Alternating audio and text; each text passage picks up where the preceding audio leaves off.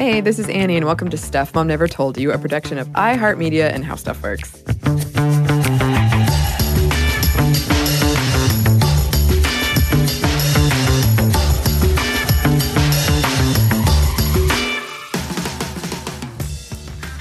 Hello again, listeners. I'm once again joined by Samantha. Hi. Said again twice, and now that's 3 times. Oh, wow.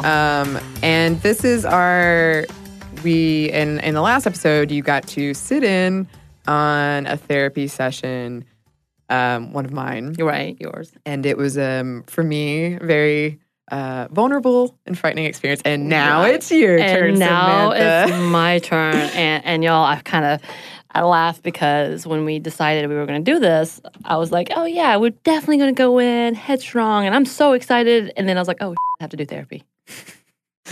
Like I kind of paused as I was realizing, oh, yeah, that means I have to unearth all the things that I try to stuff down as much as possible because coping, right? Right. Just so I'm going to do the trigger warnings since I guess you don't know what happened, Andy, right? Nope, not yet. Again, like we said in the last one, we did not sit in with each other No. on these episodes. We're friends, but we're not those kinds of friends. We're so close. But I've been talking. I said, let's go ahead and do therapy sessions together as a couple. Yeah. Isn't this what happens? We're a couple now. That's a podcast. Work wives. Yeah. Is that how that goes? Exactly. So for trigger warning, it is going to have a lot of childhood trauma, neglect, emotional, and physical abuse.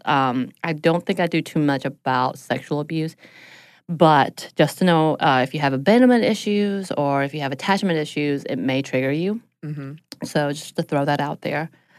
Before we started, I know Annie had we talked about rather some types of therapy and how to find a good therapist. And I'm going to put this as a backstory. I have a long history with therapy and several therapists and several rounds of healing tactics from religious to clinical. I've experienced several different forms. Studying social work and being in the treatment field, sometimes it gets really easy to play the diagnosis game. Mm-hmm. I, like many of my generation, grew up with the thought that therapy was a sign of weakness and prayer should be enough. Now, please know, I'm not saying anything about religion or prayer, but as someone who has been in the field for a while, I know there are things that need to be dealt with on a clinical level. Yeah. And maybe even on a psychiatric level. Mm-hmm. So when I say psychiatric in the state of Georgia, psychiatry is a lot of like medication, specifically types of anxiety, depression, ADHD, all of those types of things. And I'm not one of those proponents who advocate for pills, but I think it can be necessary. Right. And again, like I said, people of faith are amazing people. They can be, and that might be enough. Yeah. But again, there are things that cannot be addressed just by hope. Yes. Yes. This is those moments of when you need community, when you need outside help, and that's okay. And again, like I said before, I did go that religious avenue, and for that moment, it was okay. But eventually, I had to go a little beyond. And now that we're talking about the little beyond or the clinical level, Mm-hmm. I want to talk about specific types of therapy. In the previous episode, Annie, I know we discussed different types of therapy, but I wanted to get a little more in depth Yeah. in the definitions of some of these types of therapy. And just to throw this out there, there's like over 50 There's a lot. to 100 probably, Yeah. and it's always developing, and there's always new ideas, there's new concepts, and also there's also new some diagnoses that haven't been diagnosed yet. So we know that the DSM-5, DSM-4, it keeps coming out because it has to reevaluate what is out there. So for a long while, autism and being on the spectrum was called Asperger's. And Asperger's was an overall term that was like a general umbrella for people who may not be severe Asperger's. Mm-hmm. But they realized this is a spectrum, and you may have the lesser to the larger. And it became a new diagnosis in itself, and Asperger's was kind of thrown out the window. And I think that's necessary for many of things. We've changed the idea of multiple personality disorder has also become something else, which is dissociative identity disorder. Right. So I think, it changes constantly, and the therapy types and the therapy therapeutic theories have changed. and it will continue to change because Right. one of the things that we don't understand quite completely is the brain, is the It's mind. complicated as it turns Right, out. it's the chemicals, it's all of that. But we did want to talk about a little bit of what is out there, what is there, and I'm only giving a few of those. One of them would be CBT. We talked about that previously, the cognitive behavioral therapy. And the concept behind that is that our thoughts about a situation, how we feel and how we behave are all interrelated.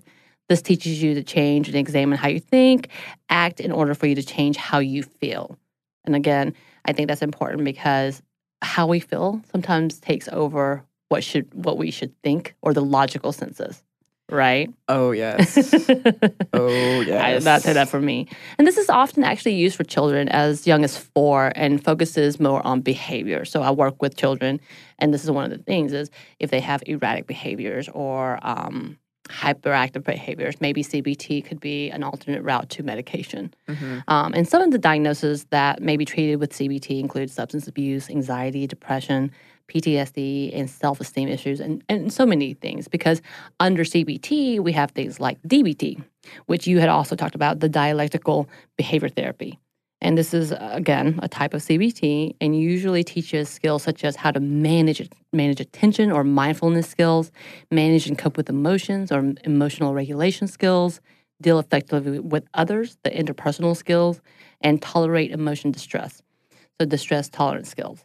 This is a bit more intensive and also actually involves groups. And it is often used for borderline personality disorder. I know that was an episode with Stuff Mom Never Told You previously. Eating disorders, self-harming behaviors, and even anger issues. And then we also want to talk about EMDR. Actually, I think that was highlighted on Russian Doll. Oh, was it? Yeah, the whole light thing. I don't know if any of you have seen that. I hope that's not a spoiler. Light thing. Spoiler. Because one of the caretakers to the main character is a therapist. And she has this light thing where she uses. But this is a non-traditional form of psychotherapy designed to diminish negative feelings associated with memories or traumatic events. So the goal of EMDR is to fully process past experiences and sort out the emotions attached to these experiences. And then I also want to talk about the trauma-focused cognitive therapy, which is a form of cognitive behavior therapy.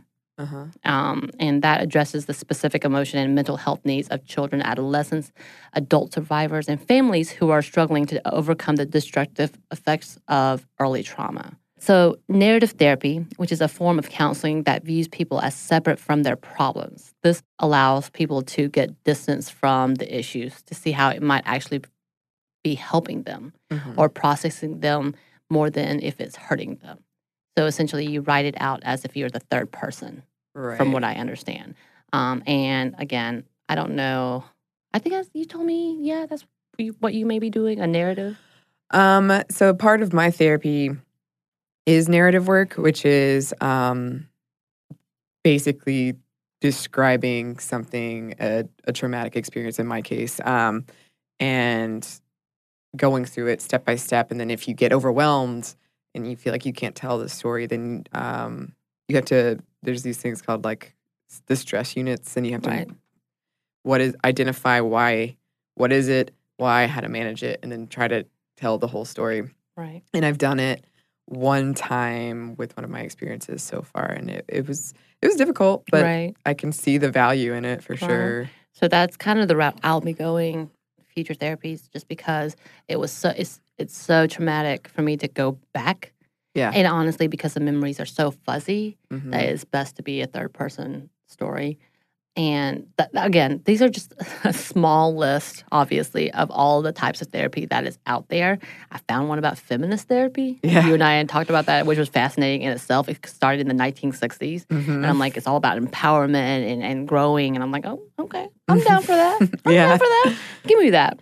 And like I said, it is according to you. And we told you in the previous episodes about trying to find a good therapist. You need to see what they're qualified in. And they typically have a list of their specialties, and that is good to look at. Yes, for sure. And another thing from our past episode is our disclaimer, which we can kind of briefly do. If you want a more detailed disclaimer, listen to the one before this. Right. But legally, we went through all the hoops of having these on air. Right, essentially signing all the disclosure forms, consent forms, HIPAA forms. Yes, and this has been months of talking about, of doing therapy and then talking about what would be healthy and what wouldn't for us to share in this kind of format. So we've done all those things. We are protecting each other. There's been confidentiality.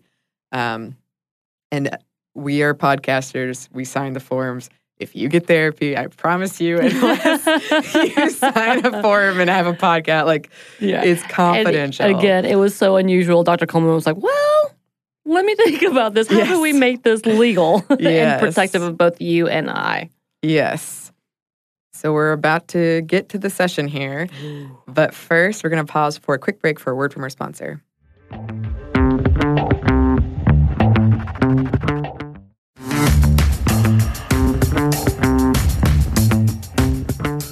And we're back. Thank you, sponsor.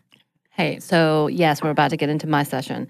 And I'm going to tell you, it's going to be a little more intense than, I'm already feeling it, than Annie. Because somehow my sessions in the last 2 sessions, again, we told you we were doing previously, was not this intense. But we did discuss that what I needed at this point in time in my sessions were to break down my past. Because a lot of my triggering, a lot of my episodes happen with what she would call body memory. Mm-hmm. And for me, I would say sensory triggering. Mm-hmm. Because it's not necessarily things that I completely clearly remember. It's what I experienced. So it may be a smell. It may be a taste. It may be a conversation. But typically it's smell and taste is what I do more. Or even like the fear in itself may be familiar to me. So I'm medically like the fight or flight. So we're going to be discussing what you're going to hear are my times in the orphanage and with my biological family. I am adopted. I was adopted when I was 7, and I came into the U.S. from South Korea. Beforehand, I was actually in an orphanage, and beforehand, I was actually in the care of a biological grandmother who was very strict, and from the memories that I have, was physically abusive. And you're going to hear a lot of things of that, and you're going to hear moments of me kind of having breakdowns, but revelations, I guess, about the past memories. So just to throw that out there, you're going to hear me cry. But you know what? I'm okay with that because crying is not weakness. So here you go. Thank you for doing this. And real talk, I'm nervous. Okay. All right. So let's talk about that. All right. Here we go. I guess in general, obviously, I've talked a lot about my trauma for a while now. Like, that's been a part of my job. That's been a part of my passion. But going in depth, which is what you and I were talking about in general, is really nerve-wracking for me because unrooting things that I can't quite remember is very fearful. I guess I'm anticipating, because I am a pessimist, maybe a realist, however you want to look at it, that the worst case scenario may happen. Depending on the day. Right. And, you and I talked about the parental situation with the feminist talk, and that went even worse than I thought. So I'm not going to lie, that's kind of where I'm at in life, expecting the worst case scenario. But so, I'm a little nervous. Because again, I kind of forgot I had to be a part of this. Right. And you certainly don't have to be. But I understand and appreciate the reason why you are putting yourself out there and being vulnerable. And I know that that's going to send a really powerful message to people that hear it. So feeling like things have happened in terms of some events in your life so far as like worst case scenario, meaning recent conversations with family. Are you is the fear also related to like who's going to hear this? Of course. How it will impact them. I think in general, whether it is just talking about the past, including being in Korea in an orphanage, even though that has nothing to do with current situations or my current family members, I still am afraid that they're going to see that as an attack or me being ungrateful, which you and I have talked about already, that I have this double guilt of really wishing I had a whole different case scenario in some aspects, as well as the fact that I feel ungrateful. And I've been privileged, obviously, because I'm in this position where I am healthy, I am able to be educated, I am able to cope and fend for myself and survive. But at the same time, there's so many things I feel like is lacking and missing in my life, and has been part of the reason that I can't connect with people. Again, you and I have talked about that. And I feel like the only way I'm going to say this is a kind of a thought process, is that the only way that I've been able to connect with people is if I feel like I can serve them in somehow, shape, or manner, or support them. And that's my worth. Like, I have to prove my worth, essentially. And you and I talked about the whole rejection factor and the fact that I fear that with the rejection that I'm also in the way and an inconvenience. I think you and I talked about that as well. Yeah, we've talked about a lot of that. And but, yeah.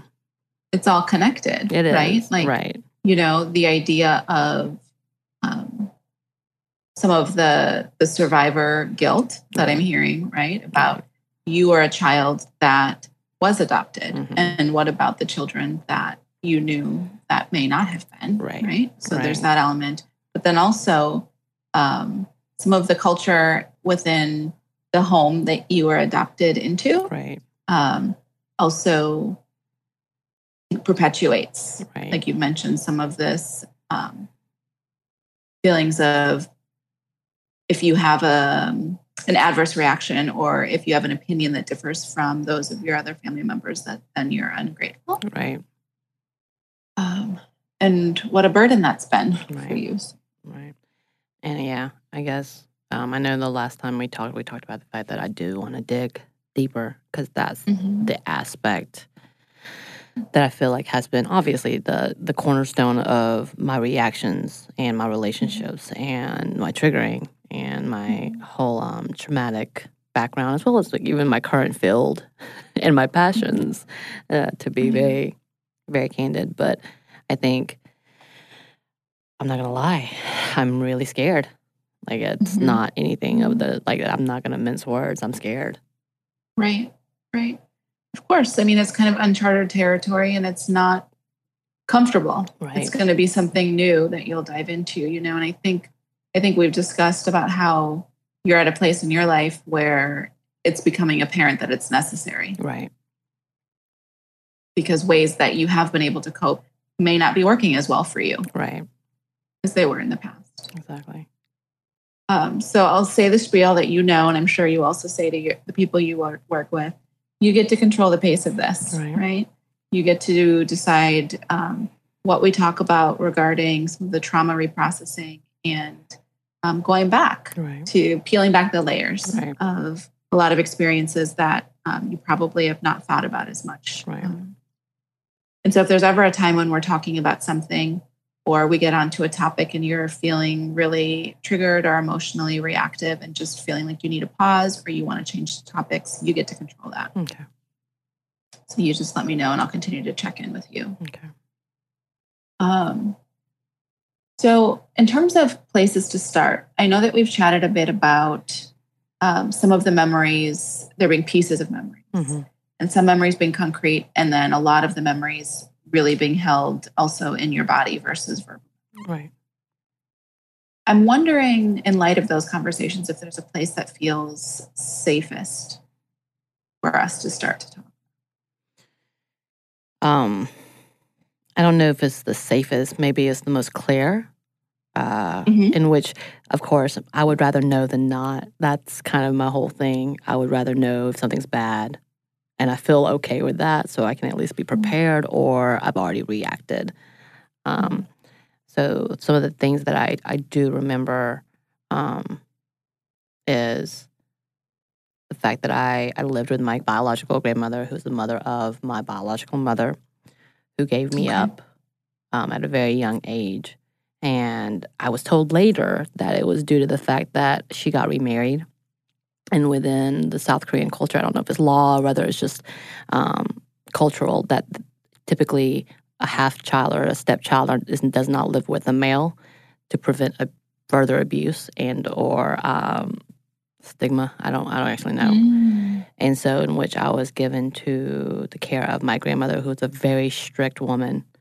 I was the only child with her who owned, I think, a restaurant. It was some kind of serving thing. I know that for sure. Oh, it's interesting. You see how that theme has popped up already. Okay, we'll bookmark that. Bookmark that one. I know that I could not stay with my biological father because of his alcoholism. Now, that was something that I remember clearly because I rarely saw him, but I might have visited with his mother. And I do have some memories of going with her at one point in time. Let me pause you for a second and ask so that to see if there's elements of this conversation that we can kind of even dial into in more personal ways. Do you remember any of their names? I do not. Wow, I've never been asked that. And I'm very quick to react because, as you said, that there's nothing triggering. The only reason I know my Korean name is because it's on my birth certificate from Korea. What is your Korean name? My Korean name is Lee So-young. So my family name would have been Lee. And the only reason I do know that is because, again, part of my birth certificate, but my adopted parents actually put that in my American name. So my full name is Samantha Lee McVeigh. So they kept they did do that. They kept my, I will say for what they could do, they tried to keep my heritage. But that was my family name. And outside of that, I honestly don't know. Because I can't even remember anybody calling me by my name. Oddly enough. How does it feel for you to say your Korean name out loud? It feels foreign, I guess. The best way to say it. It doesn't feel real.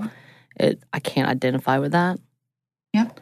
And maybe part of that has to do with even in being in Korea when I was in the orphanage, I wanted to be someone else, and I pretended to be someone else, whether it was trying to protect myself from the hurt that was happening within my own age group, within the kids that were there or the girls that were in there, or whether it's because I felt disowned. Maybe that was the best word I have. But yeah, I can't even think that through. So to me, it's such a distant idea that I can't identify with that. And if someone were to ever call me that, I would never turn around. It would not be a thing that would turn around. I did remember I would write it out as a kid in Korean. And then I remembered it as an adult trying to write it out when I was taking the Korean classes in college. But yeah, I actually don't identify with that at all. Right. So when you say it, there is not an emotional connection or reaction to that? Okay. It's an unfamiliar territory, almost as if I'm telling a story. Or almost like I feel like I'm reaching to find my identity, but it's not me. Like you're describing somebody else. Right. It really does. Which is interesting because that was the picture that I was getting when I was hearing you start to talk about it. Like obviously setting the scene, which is any part of sharing a narrative, the absence of like that emotional connection. Which we'll get into because I think that there's something to be said about that too. And even if it's just the loss of feeling that emotional connection and what that has meant for you. I'm not going to lie, just saying that to you, and then you asking me the question about their names, it's definitely putting a lot of, not necessarily darkness, but overwhelming guilt, because that's what I live off of, because I feel like I should. And for some reason, it feels like I'm failing. I don't know. I think because I remember when I was a kid here in the U.S. that one day I just started crying. And my adoptive mother asked me why. And I said, because I can't remember her name. And I was talking about the biological grandmother who took care of me. And I couldn't remember her face. I remember saying that. And my adoptive mother was very compassionate about that and just continued to tell me how they did the best they could and they did what was best for me in putting me in the orphanage for adoption. But yeah, I remember, I don't even know how old that was. I think 10 or 11. And just feeling distraught that I could not remember what she looked like. And I could not remember her name. You see that's still is right emotionally impactful. It is. You see that emotion in your face. I haven't thought about that memory in a long time, actually, obviously. As I'm trying to remember, because as we're talking about this, because obviously that's all related. Yeah. Because even though the memories of my biological family are not the greatest,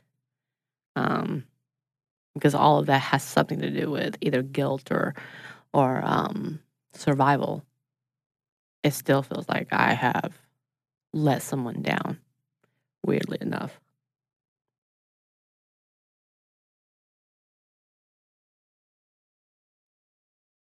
Yeah.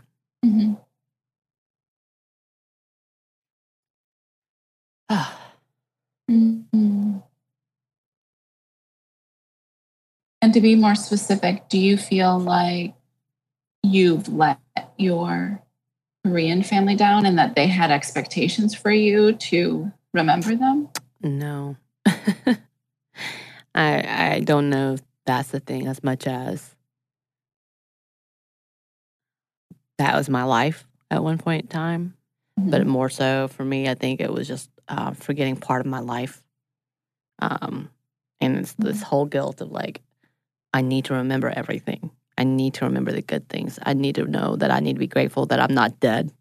I need to remember that I need to be grateful that I did have another opportunity instead of being one more statistic of all the darkness that can happen for many of the girls that are cast aside in that area or in that time frame.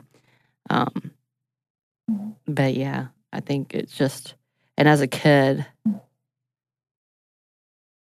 I think I needed to feel like they missed me. And if that was the case, that I need to remember who they were. Yeah. So that could be by somebody missing you means that they valued you. Right. That you were important to them. That someone cared. Yeah. Outside of that. So I think whether it's wishful thinking and or whether it's just me needing to feel guilty because I'm okay. Whichever one that is. What I'm struck by is your level of insight at such a young age, because I understand as an adult and you know where you are now in your life, looking back at that time frame of adoptions from Korea. Like I know that you are aware of all of the socio-political culture and implications around that. But when you were in it as a young child, it seems like you had this awareness of needing to be present, or you describe it as to be grateful for everything because things could have been worse. And I'm curious about what you remember about where you picked up those messages. I don't honestly know whether it was more of like the daily survival in the orphanage, because I just remember everything that was happening, me leaving, me being adopted, me being in a different country, me having a new family. And it could have been just ingrained in me because it was almost the motto, good things are happening because you're leaving here. You're getting a new opportunity. You're getting a new family. They want you. And it could be very well the case that was the first time I've been told I've been wanted, and that I was chosen. And I know even with my now the adoptive family, their story on adopting me was a long process. So it felt like for them it was faith in God doing the perfect timing. And obviously I'm not as religious, but in my mind it was like it is. Cool. If it's not coincidental, but it seemed like if there's fate, it's fate. And so therefore I should be grateful for that. And that, because that's my origin story, essentially, instead of just talking about the birth story.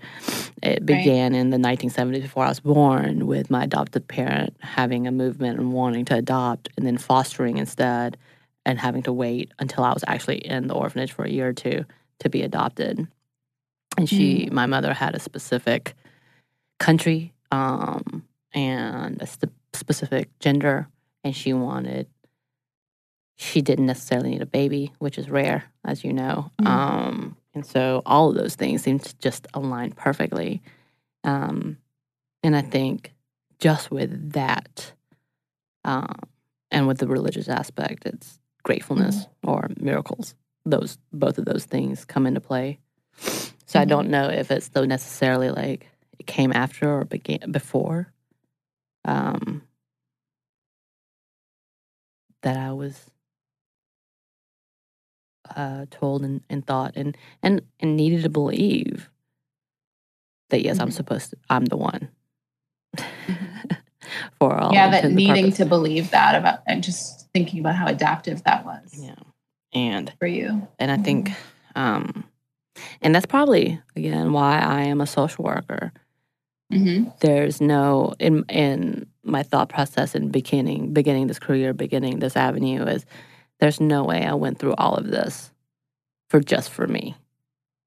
Or there's no way that I can and feel and know this or learn or grow into this empathy without a purpose. And again, this is also where I watch children, and if they're not in the same place or if they're not able to get to that same place as I am, or be able to react the way I am, I feel guilty because I could. Or even though being in where I am, being where I'm at, it feels very privileged for me to be at this point. And therefore, with that privilege, I should do more. Yeah, I want to pause on that for a second because there's a couple things I want to point out. One, that it's not a either or, but it's a both and, right? Like there's room for both truths to exist, that there may have been things that you wish had been done differently, but also you can still hold the gratitude, right? That is there space in your mind and your heart for both of those feelings to be there. And then also keeping in mind language like should, because that oftentimes can set all of us up for negative feelings, but also believing thoughts that are not helpful to us. Like there is, words like should, never, could, always. We don't live, life isn't absolute like that. Right. And so I think that you've done really wonderful things and have used your story and your experiences to continue to help support other people. Making sure to honor that within yourself too. And lightening up on some of those more oppressive thoughts that you may say within your own self-talk.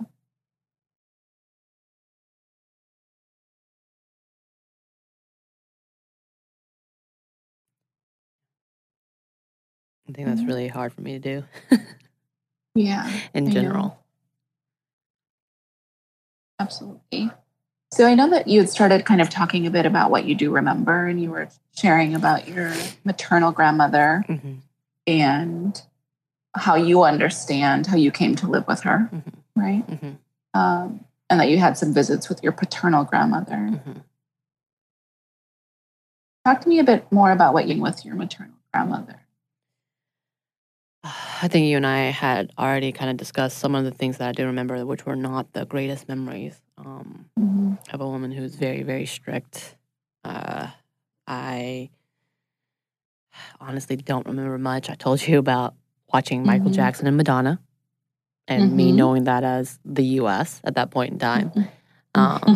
That just dated me, didn't it? But then I think I told you about the fact that I never actually had toys. Yeah.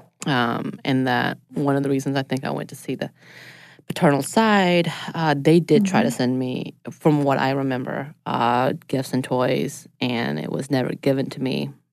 I was shown it, but was told that I had to earn it, and I can't remember ever earning one. And these are where I have the dreams that kind of intertwine, because the memories I do have. So I have this weird memory of watching them making kimchi in a giant tub. I remember that. And then also having a memory of men coming in, and nothing bad at my grandmother's, the biological maternal grandmothers who were customers, who were regulars and knew her. And then them being kind to me, I do remember that. But me being told I need to be in the back room, which is, so if what I remember is a store or a restaurant with a back room where we lived, or a back area where we lived. I had to remember a really weird, and I now realize I believe it had to be a dream, because there's no way it could have been true, that I'd cut off a finger essentially, except for a little piece of like of skin on, and I could just see the blood and pulp and all of that when I was trying to eat an apple. And my grandmother coming back there because I'm screaming and telling me to be quiet because I'm disturbing the customers. And one of the customers came back and helped me wrap it up and telling me I need to be quiet and everything will be okay. But that's all the memory that I have of that. And I swore up and down, I think when I was younger, that there was a scar on my hand, on my finger where it happened.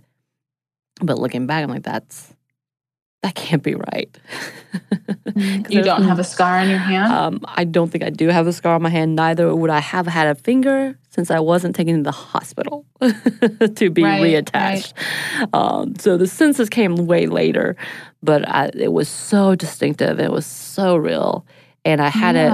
I was a kid when I was swearing up and down this happened to me. So, but I still remember it very clearly.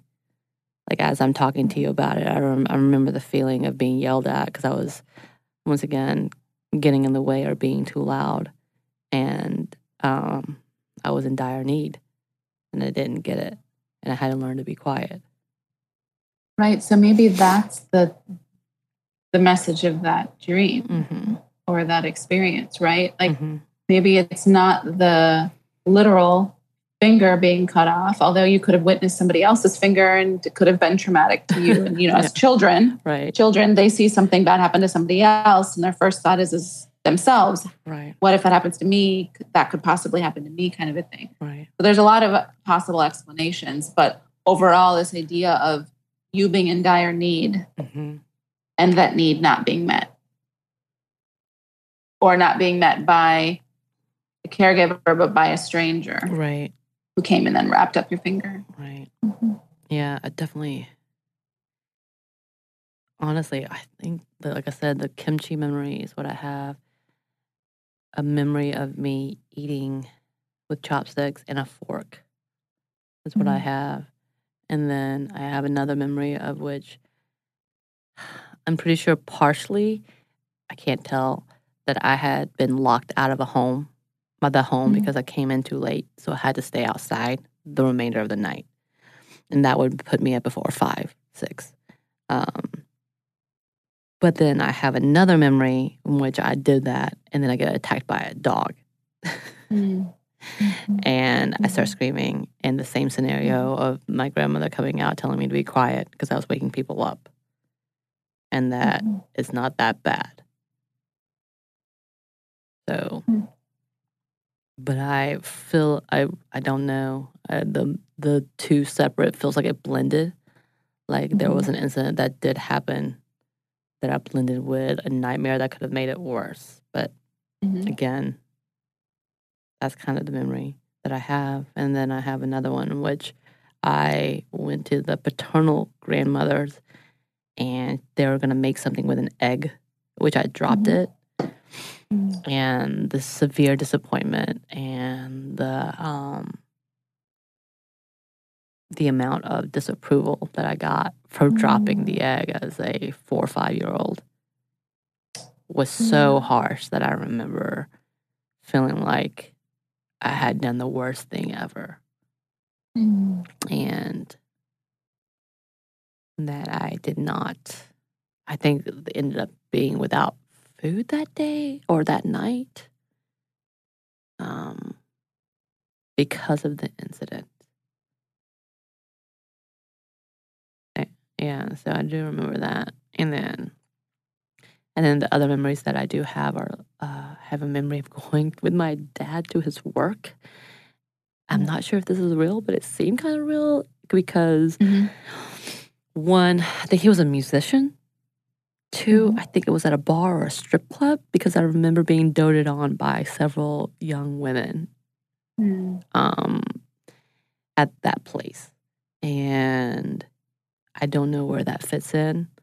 There was nothing really bad about it because someone was paying, people were paying attention to me. And that was the last thing I remember of that. And I do remember being told by both the paternal and the maternal grandmother that my dad was an alcoholic. And that's why he was rarely there. But he was never cruel. He was the reason I was getting these presents that I wasn't able to have because he was trying to get it to me. Those are the memories I have of that. When you were a child at that time, did you know what alcoholic? No. Did you know what they meant or what that? No. Did you have any idea? Okay. No. I think the reason I remember part of that was I have this distinct memory of a smell. And I didn't realize it until I was older. It's this weird, like, the alcohol smell of beer where it sits. And I didn't know what that was. As a kid, my adoptive parents do not drink. It has never been present around me when I was growing up. So I never knew what that was. But when someone would drink and I was around, it was so familiar that I couldn't figure out why.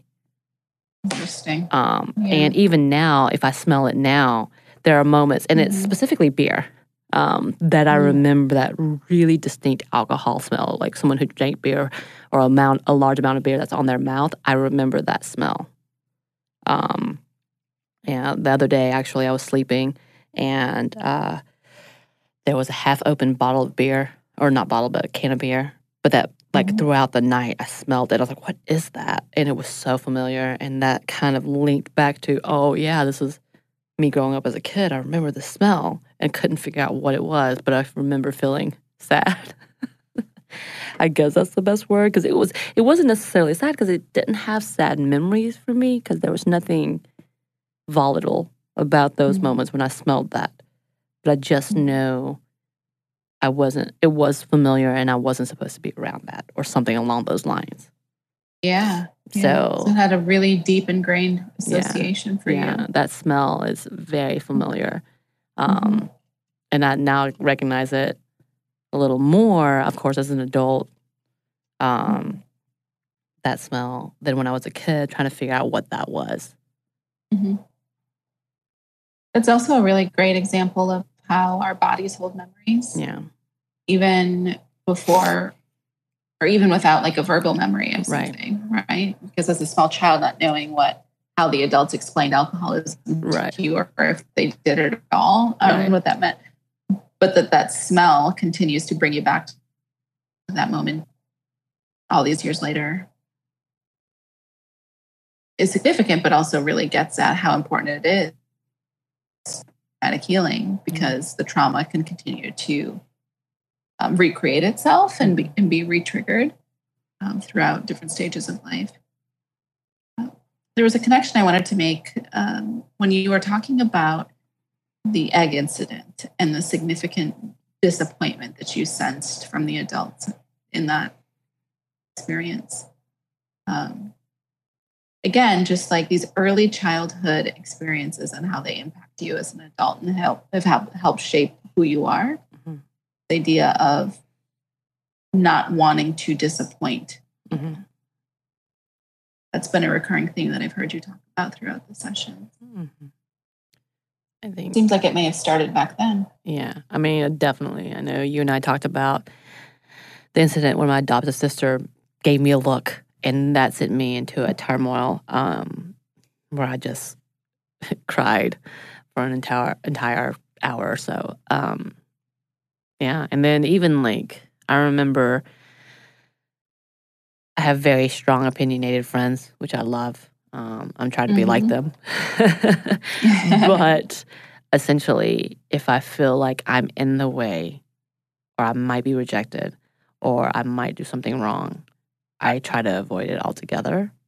And that includes part of my introvertedness is because of that. If I'm not explicitly invited and or going with someone who is invited as like a friend date type of thing, I don't want to go. If it's a friend group and they purposely left me out, it feels like a rejection. It feels like I'm in the way. And I have a hard time with that. I am more likely to read into things as being me being in the way or me not being wanted, as that being more likely than anything else. So if I feel like there's an in-between, or I felt like if it was an in-between thing, or like, yeah, whatever, I'm not going to show up. I'm not going to be there. Or I feel like I'm being purposely excluded, and it's fairly my fault. So I think that's been a recurring theme. Obviously, when I was doing the religious types of counseling, we talked about the fear of rejection, in which Jesus is great for that. He doesn't reject people. So that was nice. That was the answer. That was nice. Obviously, for me, I've started to let go of that a little more. And I think that's just being empowered enough to feel like, okay, even if I'm okay. I've survived. But disappointing people or failing has become the second language to rejection. So now I've gone past rejection. I've gone past being in the way of trying. And now if I try and I don't do well, or I'm not perceived as well, or if I'm not perceived as a big success, like there's not, even with this podcast that you and I talked about, I told you I feel like I'm a giant imposter because I don't know. I'm so insecure and I'm trying to talk to other people about not being insecure. Even now, I'm like, if this doesn't do well, it's my fault and I failed. Which is the same level of my career as a social work. I talked about that. It's like I don't feel like I've made a difference. And though I can't see all the things and I know all the pep talk to it, you're making a difference, blah, blah, blah. You don't see everything that's changed. It still feels like a failure at some point in time. And I feel like it's my fault. And or I haven't done enough, which is going back to the health guilt thing. Right. Yeah, I mean, that's certainly important. And I'm glad to hear that you're aware of how that's a core belief and how and what that's connected to, like really where the roots of that began. I think that's something that you and I will likely need to process some more, because it doesn't seem helpful to you. It's not. Yeah. I didn't want to put my own assumptions on that, but I think it's safe to say. It's not the most healthy way to go. Everything is your fault. Yeah. Everything is your fault is not generally healthy for anyone. Oddly enough, I don't know why. Right, because we can't control most things. Right. Particularly when it involves other people. Right. Which is honestly one of the first things I tell the kids that I work with. You can't control anyone else but your own reactions. But yet, it's really hard to let go. Oh, of course. especially when you Of course, invest. because that belief has been reinforced by so many people throughout your life. Right.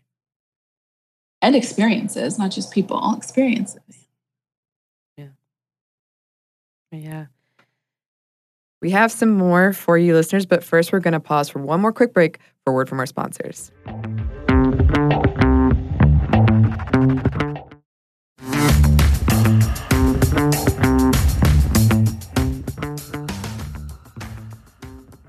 And just going back, the things that I think I'm telling you are pretty much what I remember. And I don't know if it's because I've done so well in trying to push it down.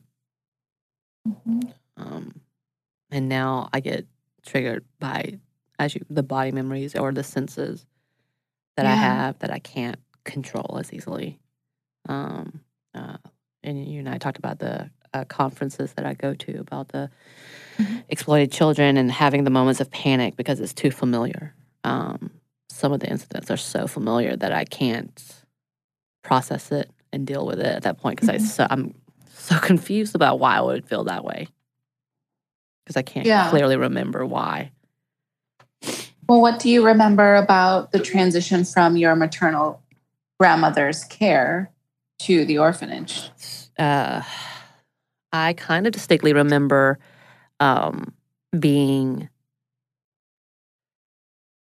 picked up from my grandmother's and transported to the actual orphanage, in which my grandmother telling me I'm going on a trip. I was never told that I was actually leaving.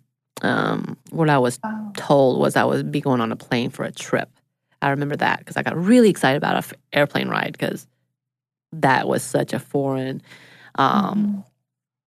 idea, and it was such a fantasy almost to be on a plane. And so I remember being told that. I also remember going with this really kind woman who was like, I'm going to take you and get you a hamburger, which I'd never had before. Which, by the way, that's how you say it with the more accents in it in Korean.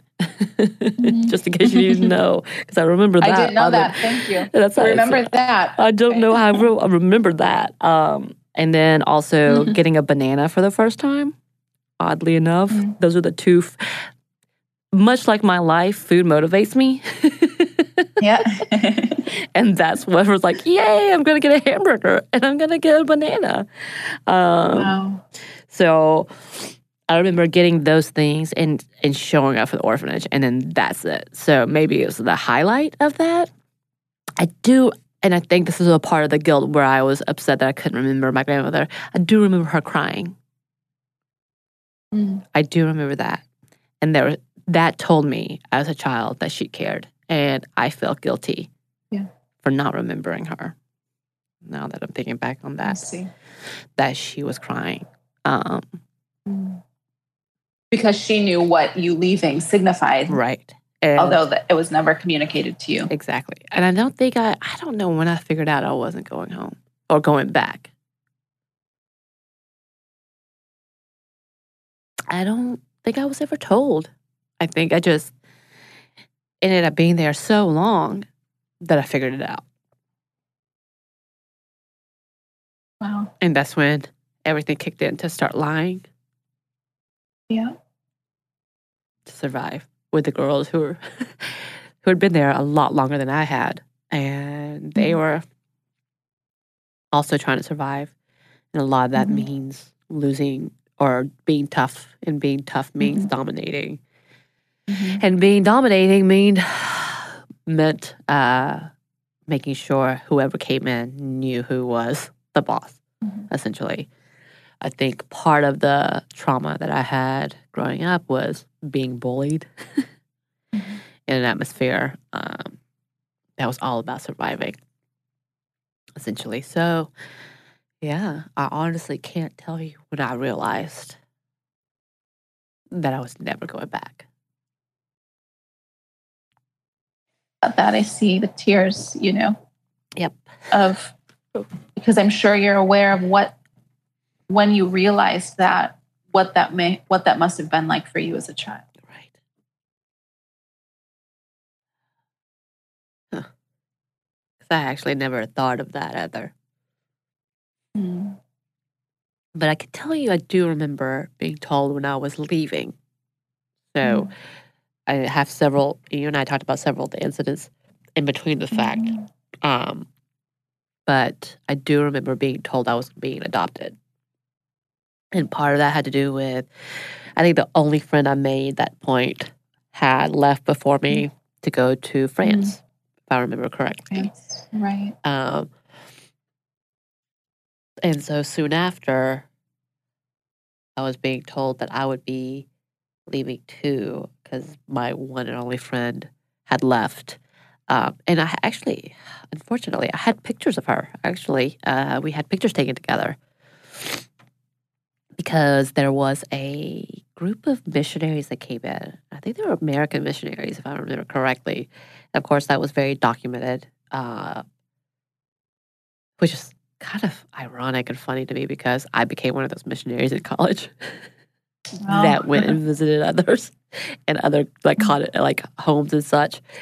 But I remember being told, I remember being taken into a small room, and I told you about the two women who were very much advocates for me, telling me that I was leaving, and them handing me a booklet of the family that I was going to live with, or I was going home with. And I remember sitting there going through those pictures, and being excited, also being confused because they were really white. So I hadn't been around white people until that point, actually at all. Okay, guys, so thank you. Obviously, you heard it kind of abruptly end because we did have some issues with the internet. However, I felt it was still a good ending because it's a process. Yeah. So obviously, it was one therapy session, and we are only starting. Yeah. I am only starting. And I will tell you, out of the 5 years of therapy that I've gone through, I'll say 5. I'm estimating how many times I've been in therapy. This is the first time I've been able to concentrate on my past. Previously, I had so much trauma on a daily basis, whether it's death of kids, whether it's triggered because of some type of training, all of those things. Because social work is a difficult field. To my social workers out there, I'm here for you. I got you. Yeah. But it has finally come to the point that I can actually face those and address these moments. And it's been 30-something years that I had to even think about it. And I actually, Annie, you texted me, asked me how it went. I was like, oh, it was rough. Yeah. True story. And that's the thing, is it was rough. And I'm going to tell you, these are the moments that it's going to be hard for me. I'm not going to come out feeling like I'm healed. I'm not going to come out like everything's okay. I'm going to come out really raw and really vulnerable. Mm-hmm. I went home to my friend. I was like, I need a hug. I need a hug. Which is, you don't know me, but I'm not a touchy-feely person. Yeah. That is not my persona. And being independent and being strong, being sarcastic, cynical, that's my thing. Yeah.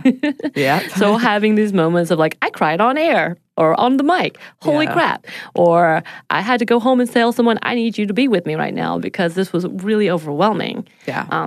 And it's okay. For me, it was a big breakthrough to be able to talk about some of the things that I didn't think on and some of the things I didn't think on but actually affect my relationships today, affect how I process things, or even affect my relationship with my family, affect the way I perceive people and some of the reasons I may have a successful relationship or an unsuccessful relationship. So, even though it is as intense as it sounded, and it's probably going to be very, what's the word? It's unfulfilling because you're not going to hear the end of this, but we will come back and tell you how it goes. It's okay. And I went through a moment, had a moment to digest, and I had to be able to say, this is where I need to be. And vulnerability is okay. Also, you all may have heard me stumble through trying to get out of my chair. Yeah. Yeah. Yeah. The damn headphones, I just want you to know, trapped me. And I was by myself, and I was like, I'm going to live here now. And so I was fighting very hard. It with sounds these like damn an headphones. epic struggle. Look, it felt like it took 2 hours. I know it was probably like 5 minutes, but I was like, what the hell is this? I mean, 5 minutes to struggle with. Again, that may be also an exaggeration, but these headphones were trying to kill me. I want you to know that. That's the only logical explanation. This is exactly what happened. No one saw this. Mm-hmm. I'm just saying this is what happened. So we do have a rumor that these studios are haunted. So I'm going to say it is. But you know what? All of that was necessary. yes. Yeah. And I'm glad, I hope for you that you weren't bored by it or you weren't overwhelmed by it. I hope that it lets you know that it's okay to be there. And I do want you to know this. And I'm okay with sharing this with you because I think it's important that we get healing. And sometimes healing doesn't happen until much, much, much later. Yes. And I hope that for listeners who are like, oh no, listening to somebody's therapy session sounds like the most boring hour of my life. I understand, but I hope that you did find them valuable or in some way informative because I do think, and I used to be this person who thought, therapy was a waste of time. But we really appreciate you as we've been going through this arc of trauma. This is a big part of it, and it has been for us personal. Right. Very personal. And I think, again, just to reiterate back to why we wanted to do this. And I know we've gotten really great feedback, and thank you for those who have, and thank you for those who have stuck with us in this journey because it is unusual. And the biggest thing we wanted to relay is that it happens, and it's more personal than you know. And for those who don't understand, again, why we come forward or why we don't come forward or why it's so traumatic or why it affects us on a daily basis, even if it was 30 years ago, that it's important that we discuss it and it's important that we acknowledge it. Yeah. Yep. We really appreciate all of you listeners. Yes. If you would like to email us, if you have any questions, you can. Our email is momstuff@howstuffworks.